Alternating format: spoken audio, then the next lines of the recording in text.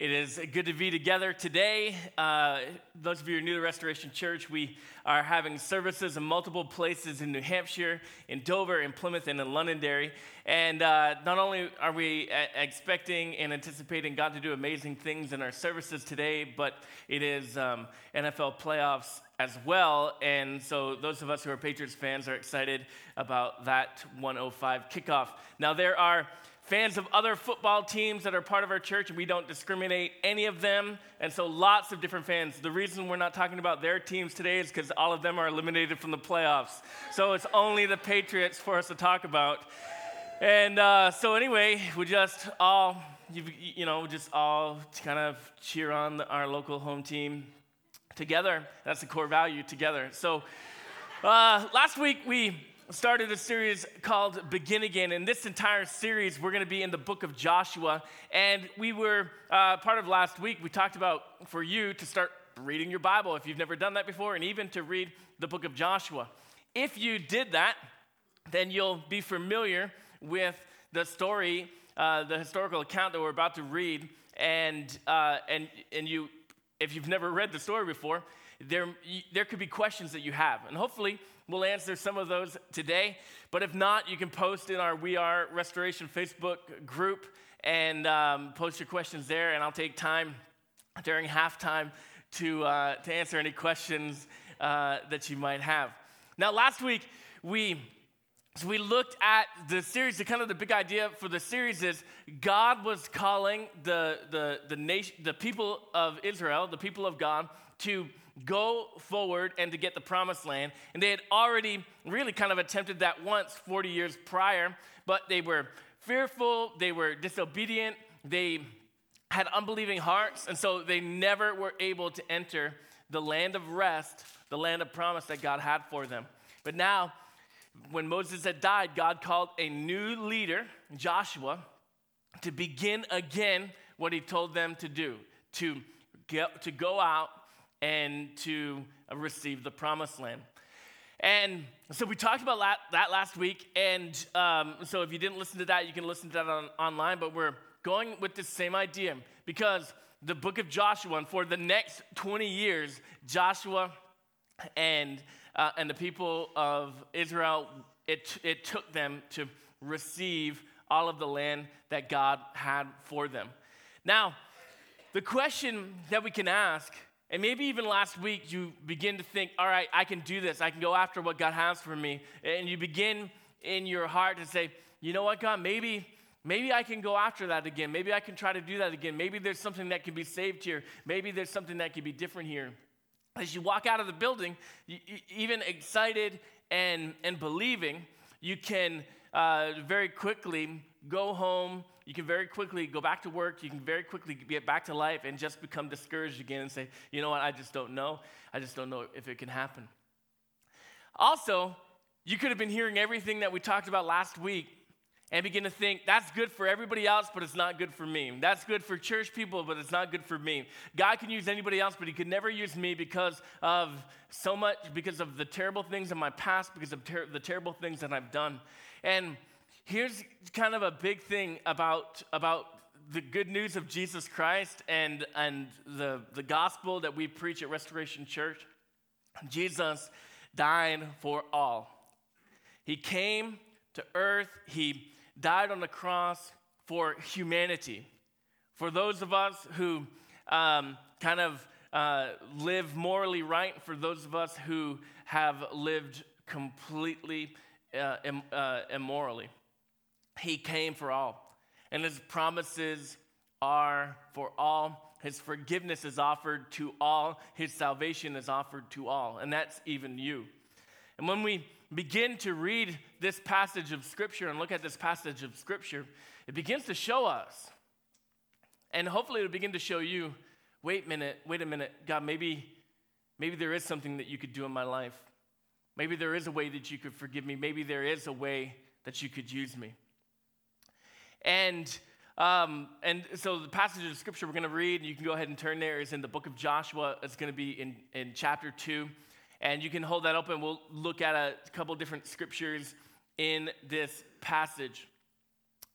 And the question kind of to think through is, how do you begin again, or how do you start serving God after you've really lived far from him, maybe after you've screwed up so badly? How do you start now to live for God, to pursue God, and to go after that? Well, the part we're about to read is about a lady named Rahab, and she's mentioned a few times in Scripture, and every time when they mentioned her, at this part when they mention her, they're talking about her and her profession. She, look in your Bibles, will refer to her as Rahab the prostitute. And that was her profession.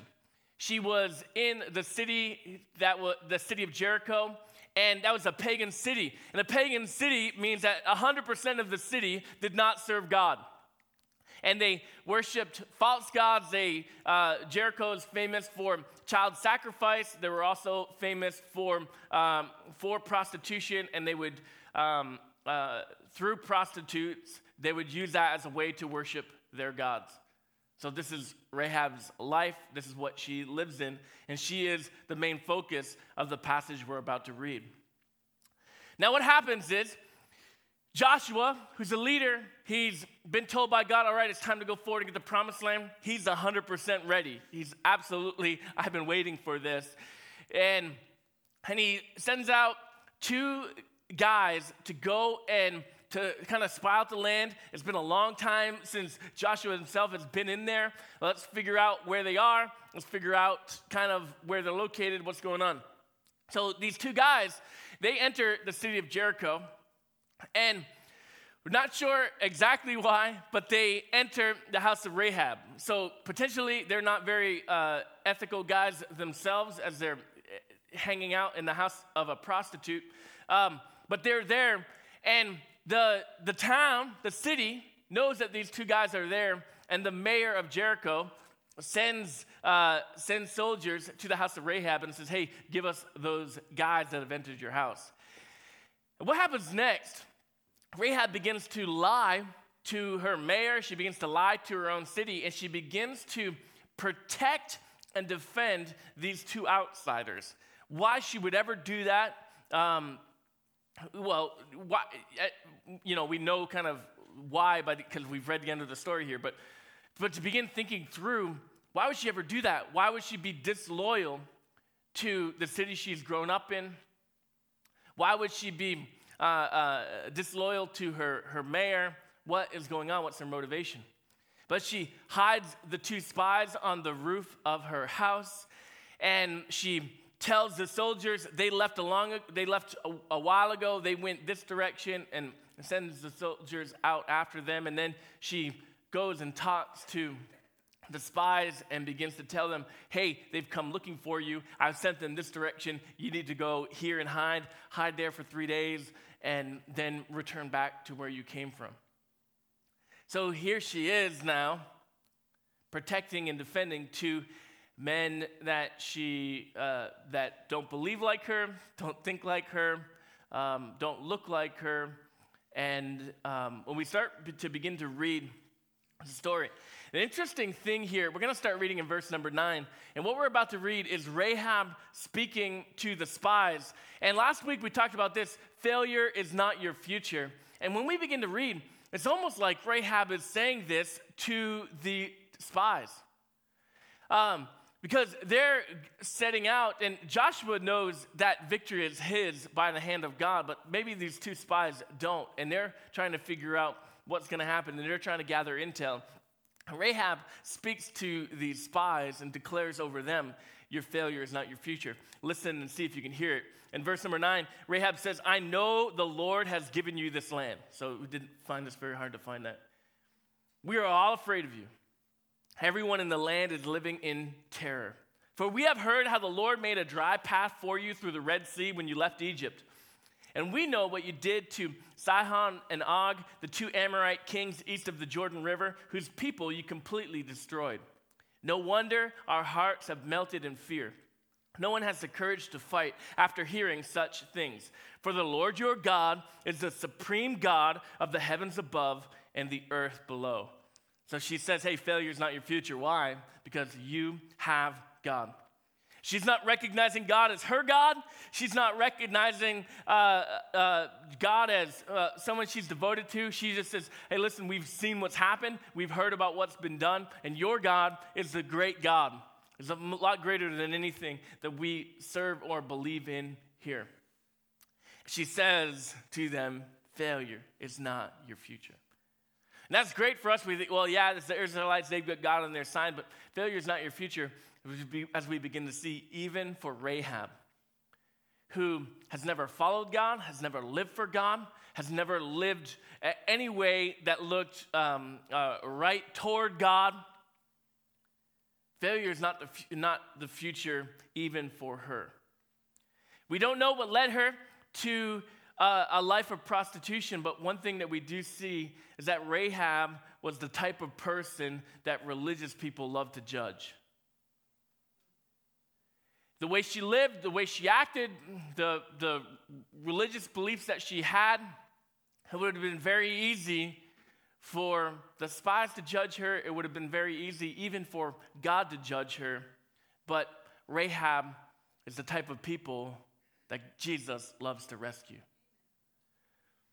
And we don't know why. I mean, really, if you think, why did Joshua send the spies? He didn't have to. There was no command to do that. There was no reason they had to go to Jericho. We don't know why they went to the house of Rahab. But as a pastor and as people who follow Jesus, our belief, to me, what's most logical is this. God knew Rahab was there. God knew her heart. And he sent the spies there. He made the plan because he knew that Rahab was there and he wanted to rescue her. I mean, you can try to come up with another reason beyond that, but that's just the one that seems most right to me. God knew Rahab lived in that city, and God was after her. God knows what city you live in, and he's after you. He is after you. He's not forgotten you. And really, he doesn't care about your past. He cares about your future. And the reason someone invited you today, the reason you showed up to church for the first time in your life is just this. You're the type of person Jesus loves to rescue. And you may be living morally right, but in your heart, you know you are far from God. He loves you. He is after you. Now let's look at Rahab. Now how did she, because what happened is her life completely changed. Her life completely changed after this moment. She went to the spies. She sent them on the direction, but she made a pact with them. And she began to ask them, hey, could you spare me and my family? We know you're going to come. We know you're going to destroy us. But will you save me and my family? Here's what Rahab did to begin again, to start her life all over. First thing that she did is she began to believe differently. Now, we just read the part where she said, hey, we have seen all of the things that your God has done. She lived in a pagan city. No one she knew served and followed God. She was someone who believed the stories of God. She said, we have heard of what had happened, how you crossed over dry land and crossed the Red Sea. We have heard what you did to the Amorite kings, and we are melting in fear. We're terrified. Those things happened 40 years ago. Here's Rahab, who may not even have been born when those events happened, but she believed those stories. Now, an interesting thing happens here in her heart in this story because she fully believed that God would destroy them, but something in her head began to say, but maybe he would save me. And her belief changed. Not that she began to think differently. Maybe God doesn't want to destroy me, but maybe God might rescue me. And in verse number 12, she says to the spies, now swear to me by the Lord that you will be kind to me and my family since I have helped you. Give me some guarantee that when Jericho is conquered, you will let me live along with my father and my mother, my brothers and sisters, and all their families. Where does she get off to make this kind of request? Be sure she saved them, but doesn't she know these are the people of God, and she's living in a pagan city? Doesn't she know that that her profession is not allowed at all in amongst the people of Israel? But her belief began to change. Her thoughts begin to change. And for her to just say, hey, the rest of my life is inevitable. It is just destruction for me. It is just heartache for me. She began to say, wait a minute, could I be saved? All she has to go by is what she's heard spoken about God. But yet that was enough for her to be willing to lay her life on the line. She could have said, when they left, she could have gone to a mayor. She could have gone to her city and begin to warn everybody about what was coming and tried to put her trust in their own armies.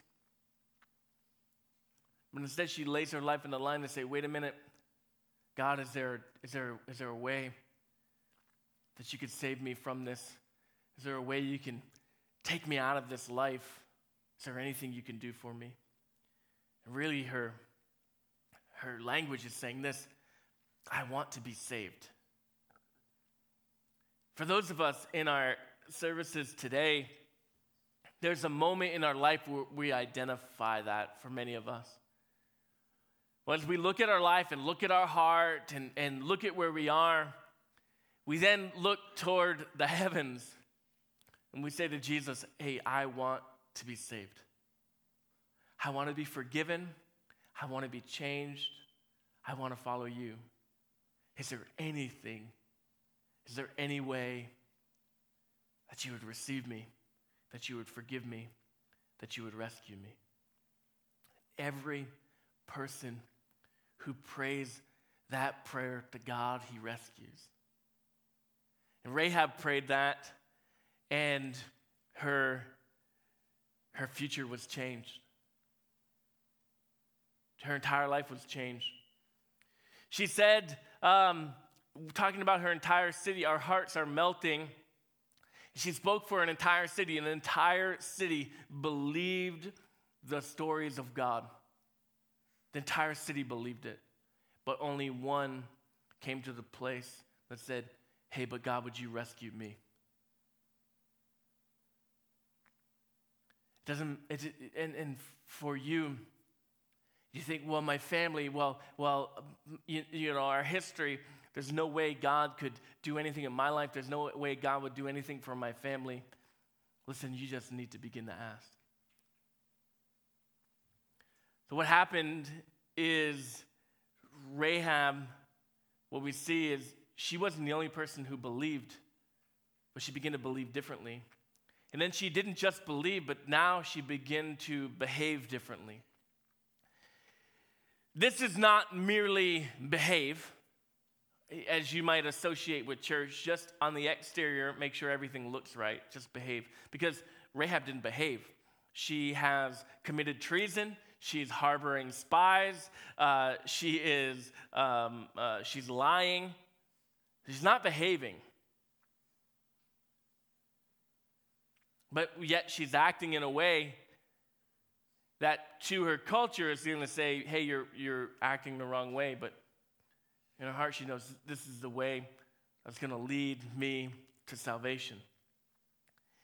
To behave differently is to go after what God has for you. Not to sit back passive. Not to just keep living the life that you're currently living, but to go after what God has for you. So she gathered her family, stuck them all in this tiny apartment for days and days. The spies told her, hey, we're going to give you this red cord. You need to hang it on your window and have it hanging out. She lived on the wall of the city. And that's how we're going to know that where you live, and we'll tell our armies not to attack that area. And so she did. She behaved differently. She hung a red cord on our window. And through her believing differently, through her behaving differently, we read in Joshua chapter 6 that her family was saved. And what happened in Jericho is the entire walls of the city collapsed except for the part where Rahab lived. She was spared. As you begin to say, you know what, I'm going after what God has for me. I'm going to live differently. I'm going to begin again. I'm going to go after this that seemed impossible before. I'm going to go after what God has for me. I'm going to just act differently than maybe anybody else does because I'm going to go after what God has for you. Many people will try to get you to quit. Could be other church people, could be people you work with, could be your family. Say, hey, do you think this is a bit much? They'll try to get you to live mediocre. Don't make me uncomfortable. Don't put pressure on me. Don't expose the weaknesses of my own life. They'll try to get you to live like them. They won't always encourage you to live the way God wants you to live. Now, the real faith that says, God, I am living for you, I am following you, a real faith says, I will obey God rather than obey men. I will make God happy and not be concerned about making others happy. In James chapter 2, another spot in the Bible, James was the brother of Jesus, and he mentions Rahab, who lived over 3,000 years before he did. And he mentions her in the book of James that you can read in the New Testament. And he says this, Rahab the prostitute is another example. She was shown to be right with God by her actions when she hid those messengers and sent them safely away by a different road. Just as the body is dead without breath, so faith is dead without good works. What James loved to talk about in his book is that if you say you have faith in God, and you say you're following God, then you live differently. You behave differently. You act differently because of the good news you've received, because of the love and forgiveness you've received. Your life and the things that you do look different than anybody else's.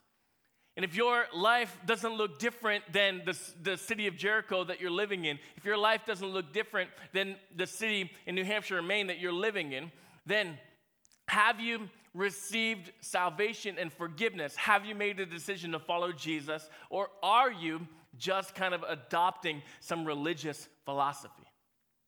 The person who makes a decision to follow Jesus, their works and actions of their life are different because of the faith they have in their heart. It cannot be separated. We believe different, we behave different, and then what happens is we begin to see in Rahab's life is that she becomes someone different.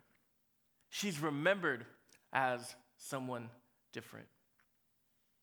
She had been living as a prostitute, but then once she's saved, she begins to live as a proselyte, which is someone who's converted, someone who's changed their life. And what happens is in Matthew chapter 1:5, it tells us in the genealogy of Jesus that Rahab is now someone whose name is listed as part of the family tree of Jesus. And we would think like maybe the Bible should have left that out. But where in the Bible it's listing male name after male name after male name, all of a sudden it says, and Rahab. Rahab the prostitute.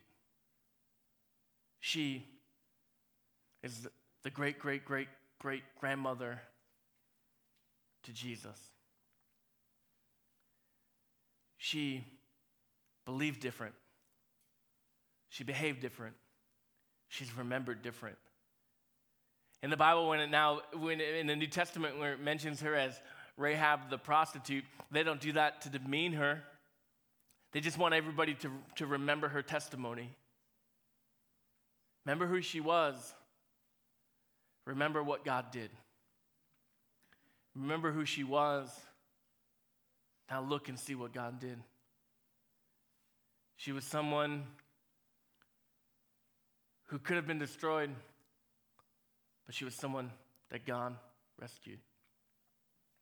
She was a harlot who became a hero, and now she had a heritage. She has a heritage that we are talking about this morning. This life that Jesus has for you, this is a life that changes a family tree. It says it doesn't matter what everybody else has done. It doesn't matter how many years of history how many times your family's been featured on the news. It doesn't matter how many times you've messed up in these areas. God says, hey, I'm inviting you to begin again. Start a brand new life, knowing me, following me, being changed and helped by me. And this was something that Rahab received and stepped into. And this is something you can receive today as well. You just say, listen, I've always heard the stories of God, but this is the first time where I'm going to make a decision to believe it as true for myself. Something in your heart says, I don't just believe God's far away, but I believe God knows me. Something says, I don't believe God wants to destroy me, but I believe God wants to rescue me. Something in your head says, I don't believe that I'm good enough, but I believe that I need forgiveness through Jesus. Something changes. Then you begin to behave differently. As you begin to read a Bible, it seems crazy, but you begin to talk to God. You begin to confess. You begin to tell God about the areas in your life where you've been disobedient to Him, where you've sinned, where you've done the wrong thing, and you ask Him to forgive you. What happens is, little by little, your life seems to be resettled into a new area. The way you talk slowly begins to change. The way you believe definitely begins to change. Your understanding of God all of a sudden just envelops your entire life, because you're able to see. As Rahab, when she left, it said she lived in the nation of Israel for the rest of her life. And every day she woke up, new career, new family, new God, overwhelmed by the goodness to know I didn't deserve any of this. I didn't deserve any of this. But yet God gave it all to her. She didn't deserve to be in the lineage of Jesus, but yet God was showing her his goodness. There's another famous guy in the Bible, Boaz, that you may have heard of. His mom was Rahab. Her life changes. She lived as a prostitute, but now she raised Boaz, who himself shown kindness and generosity to other people. Everything about her and her family and her heritage changed, because she said, hey, would your God rescue me? If you close your eyes, I want to take a moment and pray for you.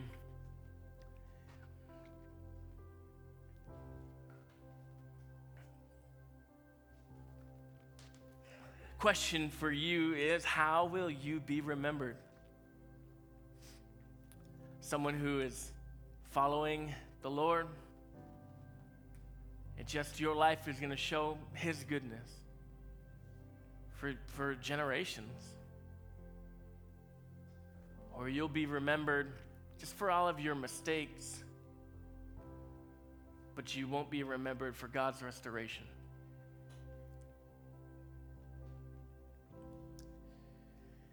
If you're here and you would say, you know what, I'm living a moral life. I don't have a lot of failures. I don't have a lot of things that are horrifying in my past. One thing you have to begin to ask yourself, are you someone who's full of just a religious pride?